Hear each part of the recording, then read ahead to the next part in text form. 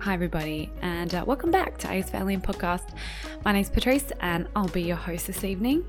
And here we are with the very long-awaited G episode. And you know what? I mixed it up a little bit. I didn't think I was going to do this topic for G, but here we are. And today what we're going to be covering is the Grafton monster, which I guess, is kind of interesting because it's sandwiched between, the time of the Flatwoods monster, which I've already done an episode on, which if you haven't listened to that one, you might be able to go and have a look and a listen back at that previous episode. That was probably one of my favorites. And I don't know, I definitely feel like there was something going on in 1952 around that time, especially with all the strange articles from Wheeling and, and the like. So I feel like, 1952 can be when we say strange things started to happen in West Virginia.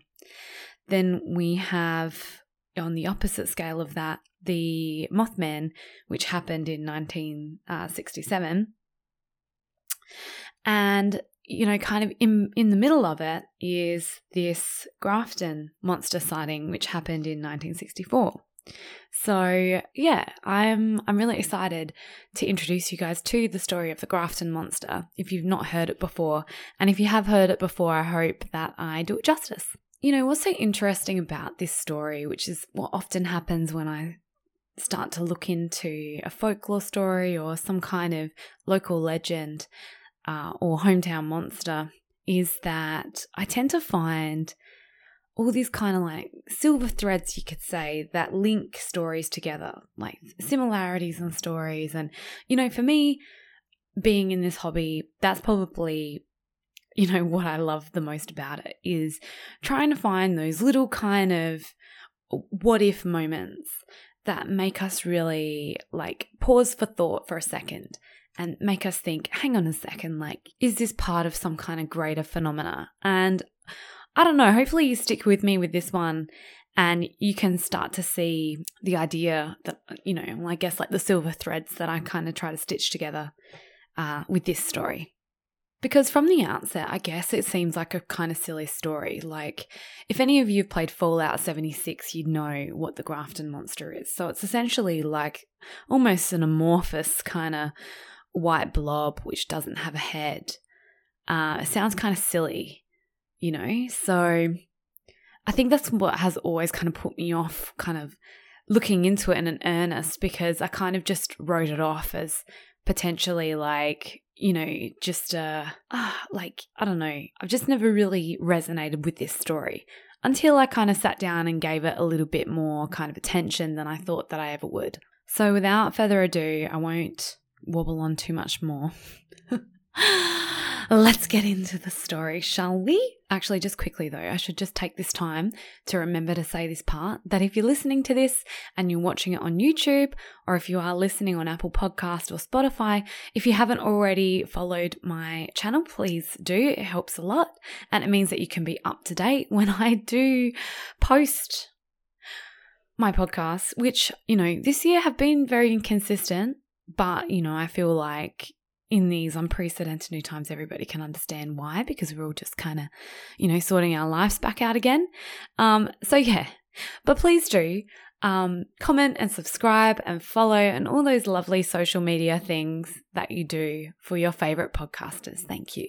On June 16th, 1964, a man called Robert Cockrell was making his way home at around 11 o'clock at night when he claims that he saw on the banks of the Tygate River a gigantic creature that was soon to be known simply as the Grafton Monster. Robert was a reporter for the Grafton Sentinel and had been working back late that night, but claims as he was rounding a curve in the road, which was once called Riverside Drive, I think, but now it's called Yates Avenue, he saw what he described as a, and I quote, giant white obstruction with slick, pale white skin and no head. Obviously terrified, he decided to do the most logical thing and not call the police, but call two of his buddies, Jerry Moores and Jim Mauser, to tell them what he'd seen. They decided that they'd go back to the site where Robert had seen the monster, but when they got there, they found only trampled grass where he said the monster was standing. Curiously, though, they could hear a strange, low whistling sound that seemed to follow them around as they searched the area.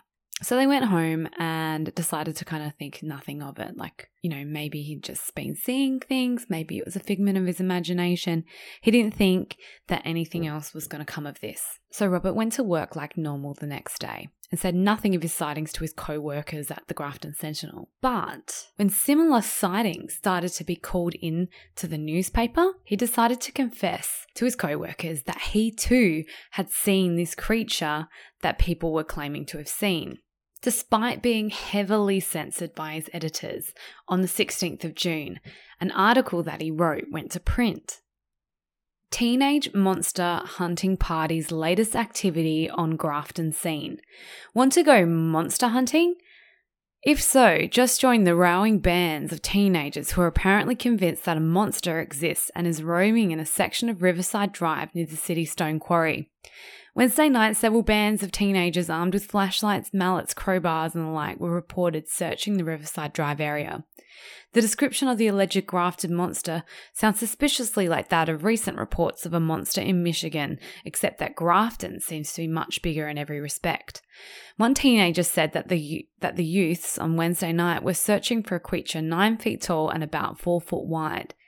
He said it is agreed that the creature is white and has no discernible head and emits a weird whistling sound. So far as could be ascertained today, area law enforcement authorities have taken no official notice of reports of the Riverside Drive monster. Several teenagers, none of them identified by name, have reportedly seen the monster and given a fairly telling reports of its appearance. The tale is even embellished with the theory that the creature was first sighted in the Morgantown area and arrived in the Riverside area via the Monongahela and Tygate rivers. Did I say that correctly? One youth suggested that it might be an escaped polar bear, but offered no suggestions as to where such an animal could have escaped. I can't be sure, but I think it's probable that they are referring to what is known as the Dewey Lake Monster, Michigan Bigfoot, or the Sisters Lake Sasquatch. I don't think you can say Sisters Lake Sasquatch 7 times. Like, Sisters Lake Sasquatch is really hard. It's like a tongue twister. So only the week before the sightings of the Grafton monster on the 9th of June, which is 2 days after my birthday, just so everyone knows, Mrs. Evelyn Utrip summoned the Cass County Sheriff's Department deputies to her family's farm after some young workers that she had on her property reported catching a glimpse of a large creature between the barn and shed. According to the witnesses, 25-year-old Gordon Brown, his wife Mary, his brother Randall, and another girl from the neighbourhood drove into the property and caught the creature in the headlights of their car. The men found flashlights in the car and gave chase to the creature for 300 yards or so into the woods. Thinking that it had gotten away, they noticed a tree, which they hadn't seen before. Yeah, you guessed it. They slowly realised that whatever it was actually standing there deadly still pretending to be a tree and that it hadn't escaped. And when they realised this, then all of their courage gave way at once and they ran away. Apparently similar sightings of this creature have been occurring in the Sisters Lakes area since 1962, with locals saying that they'd seen a hairy creature walking on 2 legs amongst their cherry orchards, berry patches, and the swampland by Dewey Lake. Mrs. Utrip herself told the officers that although she'd never seen the creature, she'd often heard it outside, especially in the summertime. Sometimes it would sound like a crying baby or a honking goose. She believed that she'd once been chased inside by this creature, claiming its footsteps shook the ground and the house around her. Officers found a truck outside the Utrip farmhouse on the 9th, but the sandy soil meant that a plaster cast was inaccurate. Reports, however, say that it measured 6 inches wide at the middle and 3.5 inches wide at the heel. So the monster hunting kind of aspect, which is mentioned in the Grafton Sentinel news article, refers to the fact that from this sighting, someone made up a sign which said the word monster and an arrow that was pointing to the Utrip farmhouse. Police removed the sign, But a newscaster in nearby Benton Harbour incorrectly put out a call on behalf of the Cass County authorities for people to help them come and stalk the creature. That evening, people from everywhere, even as far as Ohio, descended on the roads of Sister Lakes, armed with shotguns, rifles, hunting knives, everything, trying to find the monster. The deputies, who had actually been planning to stake out the creature on their own, spent the evening instead persuading people to go home before someone was shot by mistake. On the 11th of June, the creature made a rare daylight appearance to a group of young girls. They are believed to have had the best view and description of the creature so far. They were walking along the road when a creature emerged from the woods and crossed the road in front of them. One of the girls fainted from shock, but after she came to, they ran to a nearby house and called the police. The girls described the creature as being 7 foot tall with a black leathery face and definitely not a human being. A gentleman named Robert Walker came forward, admitting that he not only knew about the existence of this creature for quite a long time, but he was also familiar with its nightly routine, and expressed his concerns about the recent commotion in the area as he hadn't seen it for 2 nights, and afraid that it was hiding in the woods and could kill someone lashing out in fear. Paul Parrish was a former Cass County sheriff during this time and was quoted to have said that it was the strangest time in his 33 years of law enforcement. He admitted that they had investigated the phenomena long and hard, but weren't able to come up with whatever it was, noting that some good, honest, legitimate people reported it. So I guess, it's easy to kind of surmise that in both the Grafton monster sighting and also this Michigan Bigfoot Sister Lake Sasquatch sighting, that it is some kind of biped ape-like creature. And this is in a time before Patterson Gimlin kind of burst onto the scene with the, footage of Patty, and also a lot earlier than the 1971 recordings of, the Sierra Sounds, which if you haven't heard those, just stop this podcast right now and look up Sierra Sounds on YouTube and listen to them. They were recorded by Ron Moorhead and Al Berry in 1971, and they're considered probably like the audio equivalent of the Patterson Gimlin footage. If you can go onto Ron Moorhead's website as well, he has a recording which is labelled Child's Play, and it does sound like a child crying, something pretending to be a child crying.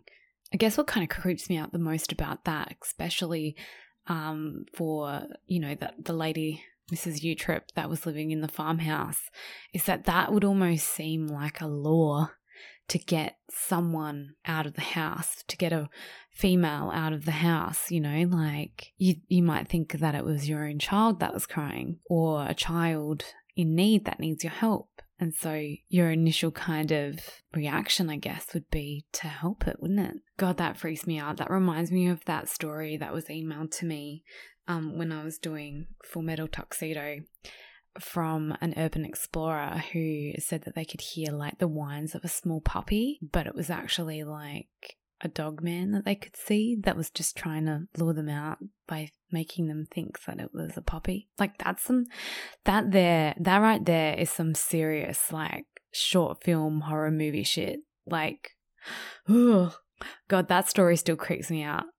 If you have any really cool stories of encounters that you have, please feel free to send them through to me at asforalienpodcast@gmail.com, because I love hearing your guys' stories and encounters. No matter how benign you think they are, for my own personal curiosity, I love hearing the crazy experiences that you guys have had. So I can't include the recordings of the Sierra Sounds on the podcast because they are all copyrighted, but I bring them up because I feel like it is a really good example of the kind of mimicry that people say Bigfoot is capable of. And if you listen to it to its entirety, it starts with whistles and hoops and all of that kind of, that normal kind of, Bigfoot noises that you can hear in the woods. I laugh at myself when I say that, you'll hear all the normal, regular Bigfoot noises, like everyone's hearing them.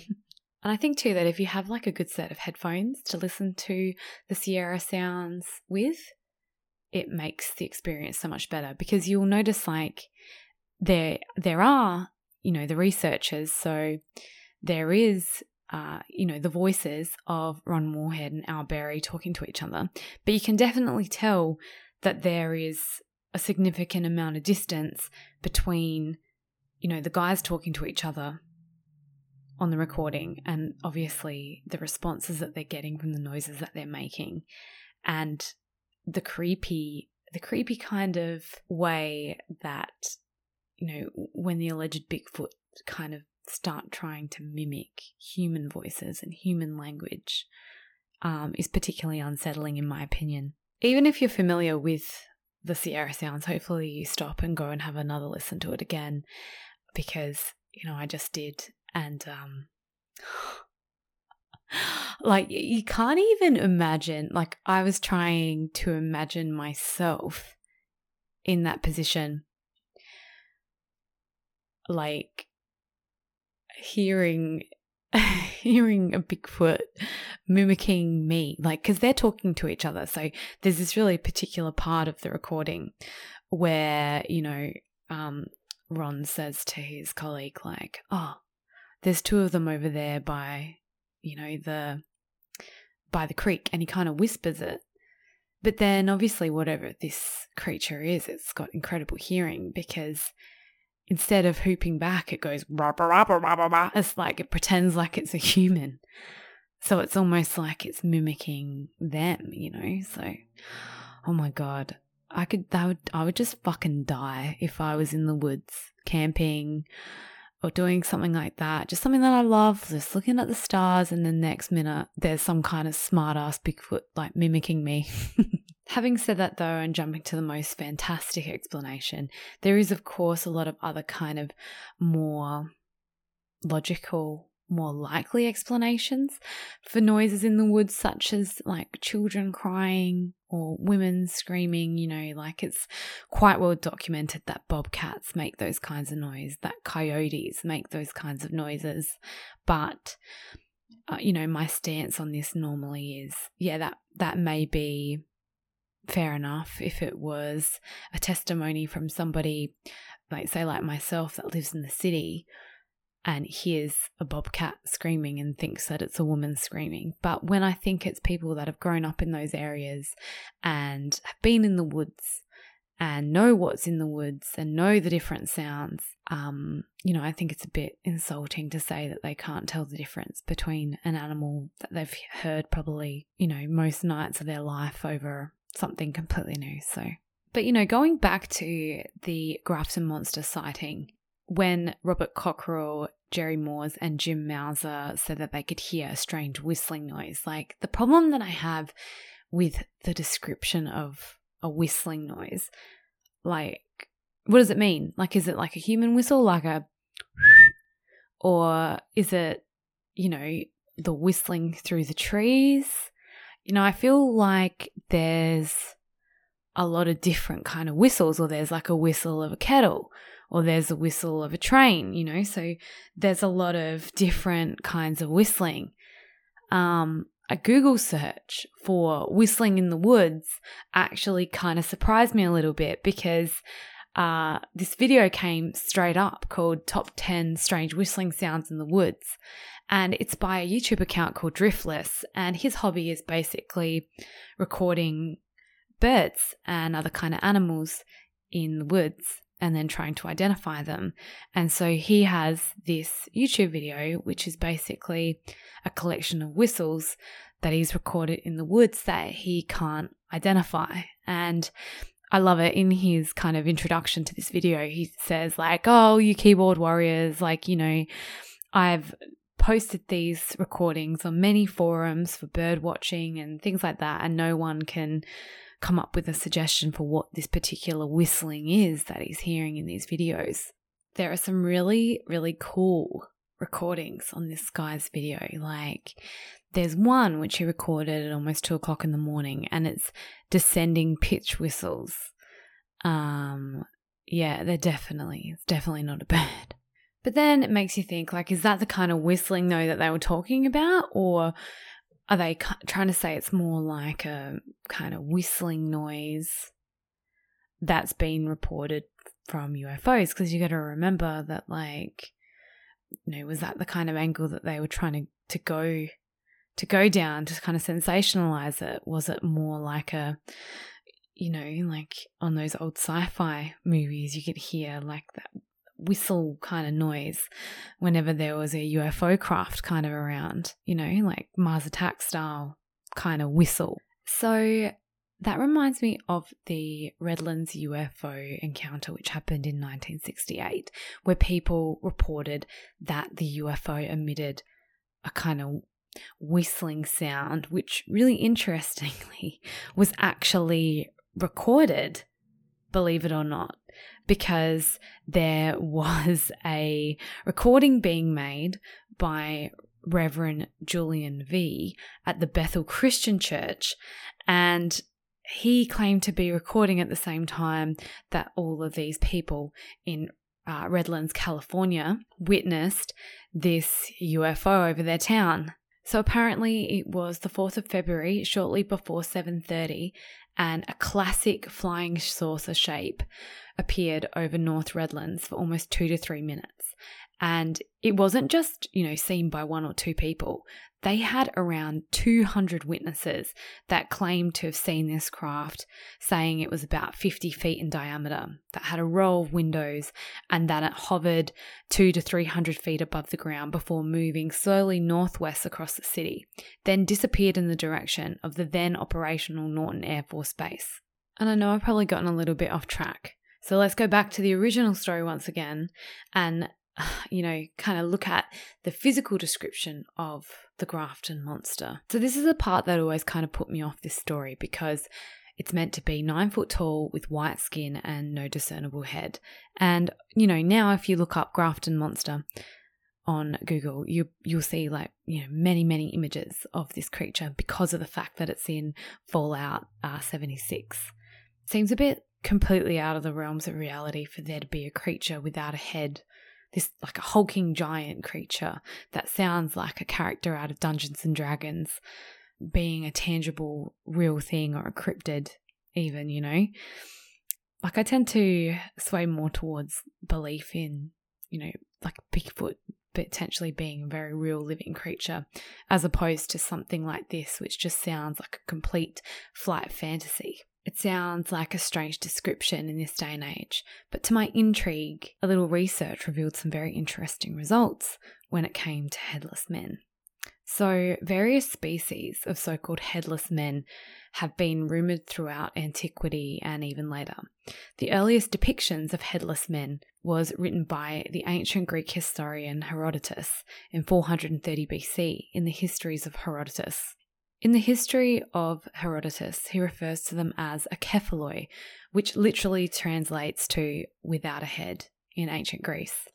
Apparently, these akephaloi dwelled on the eastern edge of ancient Libya alongside with the dog-headed men called the Cenocephali and the, air quotes, wild men and women, besides many other creatures not so fabulous. In addition to this, legends of headless men also appear throughout Asian folklore, and the so-called breast-eyed races are recurrent throughout Zoroastrian scripture as well. In the Indian epic, the demon Kabana is a headless creature with one eye in the middle of his stomach and long arms who is cursed to remain that way until he is released by Rama. In the Middle Ages, the Beowulf manuscripts details headless 8-foot giants in the wonders of the East. Even the explorer Sir Walter Raleigh basically came to the decision that based on the testimony of people that he's spoken to in the New World that claimed that they'd seen these creatures which didn't have heads, in fact had faces in their chests, he had to believe that they were true. I'm not so sure if I believe that these beings truly existed as they were depicted though, and I lean more to the idea that legends of headless people is perhaps maybe like clever costuming or armor, or perhaps defensive stances that they took, which made them appear like their head was within their body to protect themselves. I found too, and there's lots of images online, species of apes such as the bonobo have the ability to raise their shoulder blades above the height of their head as a defensive mechanism. So it makes me think that, what if the Grafton monster was some kind of Sasquatch or a Bigfoot, or like, some kind of ape creature that has that same kind of ability to be able to throw its shoulders above its head as a particular, defense mechanism. And the fact that the Grafton monster didn't have any hair isn't particularly, a problem either, because alopecia is a genetic trait that has been observed in other apes, most famously the chimps Jambo and Mongo of the Twycross Zoo. And, it's too funny not to admit, but I did actually Google the term bald Bigfoot. So if anyone is looking for a hilarious Halloween costume, there you go. What I should have Googled instead was a hairless Bigfoot. But, surprisingly, that didn't lead to much. If anything, it just referred me back to square one and refers to the Grafton monster. So yeah, if you've ever seen a hairless Bigfoot, that could be a totally loaded question. I don't want to hear about questionable types that you've met at a dive bar. But if you have seen or heard of any stories featuring hairless Bigfoot, that could be, a similar creature to that which the people saw in Grafton during this time, please let me know, because I would be really interested to have a look and have a read along any stories that you find. See, the skeptic in me, though, looks back at this story and thinks that it literally is just a town that's trying to kind of capitalize on this monster hunting kind of craze that was happening during this time. Even the newspaper article that was written references the fact that there is a monster hunting craze, referencing what happened in Michigan, because obviously anything that can bring a big crowd to your town has got to be good for, the town economy, right? Because you're going to have diners that people are going to come in, spend money, places to stay, all that kind of stuff, so I don't know, skeptically, I look at that and think that, is having a monster in town good for business? And it probably is, so even now these towns still are able to use these incredible stories, which are now part of the American folklore fabric, to bring people in to spend money in their towns, to hear a yarn from someone that may have been there, that might have seen it, that could have heard it, And that's not to discount people's personal experiences, but I don't know. In this case, I feel like the Grafton monster is made up. I'm sorry. But I'd love to know what you think, because, if you have seen the Grafton monster yourself, if you've seen a creature like this, there are some descriptions that say that it looked like kind of a mound of rubble or a boulder. If you've seen something similar, please let me know. I'd love to hear about it at aisforalienpodcast@gmail.com, or commenting on this video, or by commenting on my Instagram posts. I'm most active on my Instagram. Thank you guys. Thanks for tuning in again this week, and I hope the next episode's going to be out pretty soon.